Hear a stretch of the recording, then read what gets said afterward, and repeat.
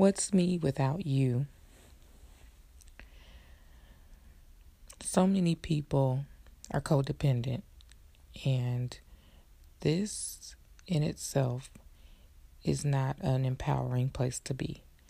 And so I want to encourage you to think of yourself as a capable, wonderful person that the Lord created to take stock of what you have accomplished in your life, what you want to accomplish, and where you're headed. What are your plans? What are your goals for the future? What's the new thing that you know the Lord wants to do in your life? Because it's time to get started doing it.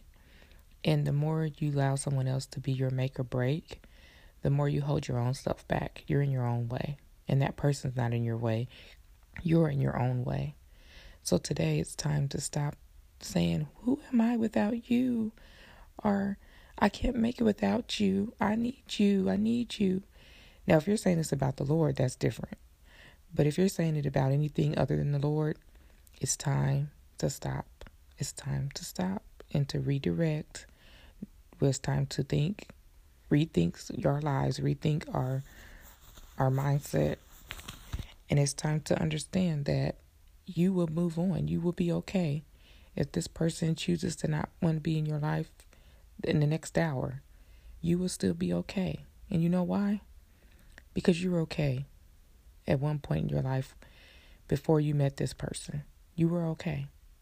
Believe me, if you stopped breathing for 50 seconds or so, you wouldn't need them to take the next breath. I bet you somehow, some way, you're going to find a way to continue breathing, whether that person is there to resuscitate you or not.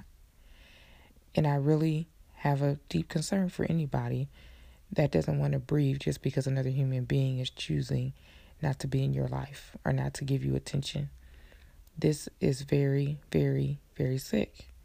But that's where codependency leads. It leads to a place where you're always trying to force someone else to give you what you need instead of you becoming part of meeting your own needs and your own satisfaction. Your own satisfaction that shouldn't have to come from somewhere outside of you.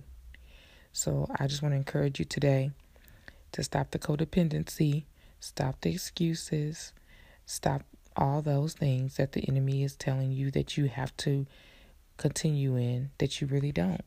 You can be free. Freedom is available to you. You don't have to stay there because the Lord has already set you free. And He's available to set you free if you haven't been set free. And I love you with all my heart. The Lord loves you even more. So be a better human and get it together, sister. Our brother.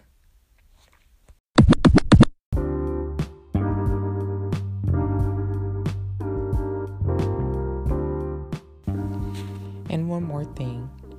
You are capable. Say it. I am capable. I am loved. I am complete in me. And I thank Jesus for all He's done and all that I will be. I thank you, Jesus. I thank you, Lord, for this day in every way. Even though other people may say something about me that is not okay, I know that you made me perfect and beautiful or handsome. And I am not I am not what I do. I am not what they say, but I am perfect in Christ, made new. I'm a new creature, a new creation, and there's no more condemnation for me because I'm in Christ Jesus and I'm walking out my salvation. I'm walking out the truth every day, and I'm changing. I'm new. I love my life. I love who I am. I'm not going to let anybody tell me that I'm anything unworthy, that I deserve to be mistreated, talked to crazy, and abused or misused because I'm new in Christ. And I know that He doesn't have that portion for me. If I used to allow that in my life, I'm no longer going to allow it in my life because I know I'm new in Christ. I'm complete in Christ, and I love me. I love me. I love me. I love me. And you need to say it with me. I love me. I love me. I love me.